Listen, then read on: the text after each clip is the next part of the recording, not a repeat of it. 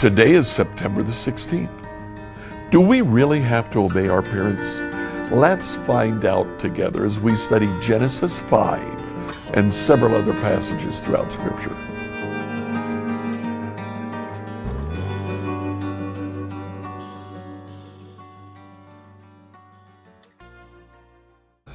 All this week we've been looking at the relationships within families, and today the relationship that we're studying is the relationship of children to parents.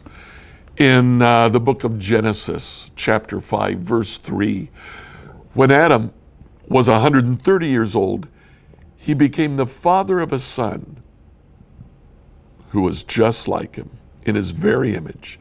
He named his son Seth, and after the birth of Seth, Adam lived another 800 years, and he had other sons and daughters. Adam lived 930 years, and then he died. When Seth was 105 years old, he became the father of Enosh.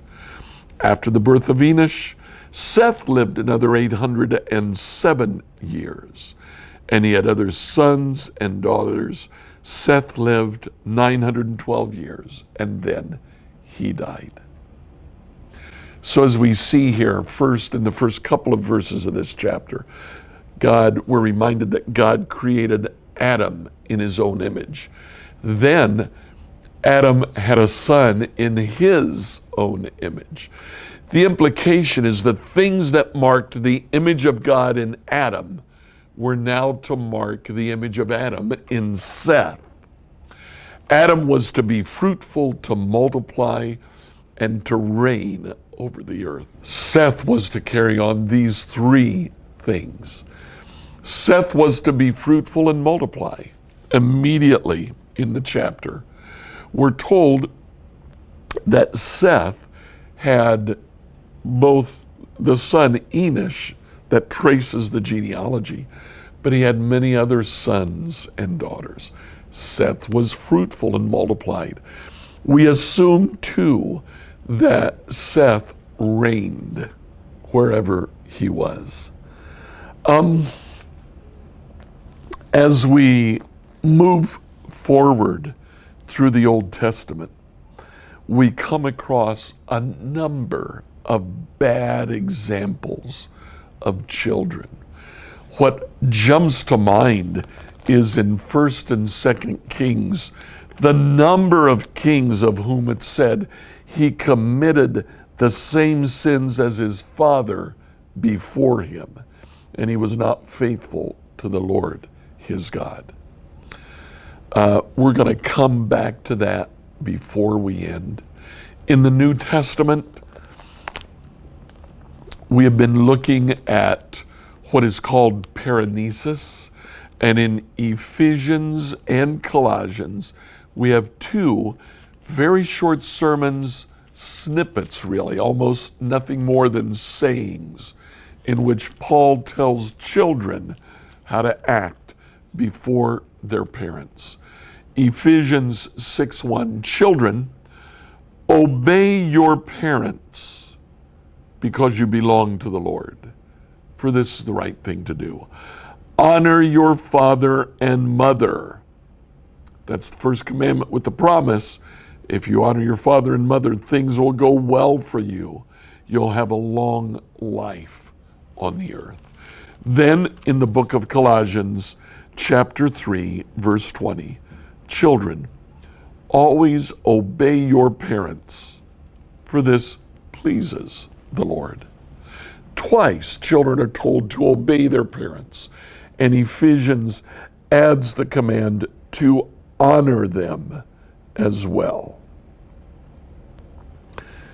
Now, this seems to get back at the idea of desire and dominate that was in that first sin. Enjoyment of the world was replaced with a desire for certain things, a lust. Reigning over the world, which included protecting it, is replaced with the desire to dominate, to exploit. Children are told, first of all, to honor, to respect their parents. You might literally say, enjoy your parents. And then they're told not to seek to dominate them, but instead to obey, to submit to. A child's role is to learn respect and honor and obedience. If we don't learn how to respect our parents, it's difficult for us to respect others. If we don't learn how to obey our parents, it's difficult for us to obey throughout life. This is where we begin to learn those two key concepts of the Christian life. We started the whole devotional with the question, do I really have to obey my parents? The answer is yes, you do.